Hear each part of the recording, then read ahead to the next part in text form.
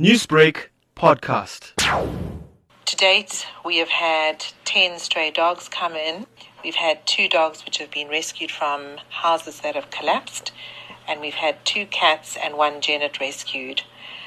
We have had an increase in the 2 days, obviously as a result of the storm, but certainly in our area, we are confident that most of the animals that got lost have either been reconciled or have been brought into the SPCA.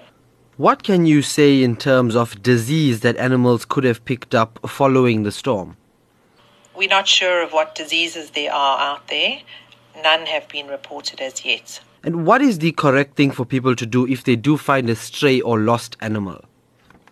They must advise their local vets and the SPCA. If possible, bring the dog or cat or animal into the SPCA.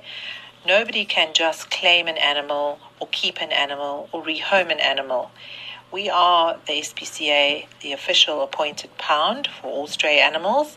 So it's within the law that animals have to come to the pound for a minimum stray period of 7 days.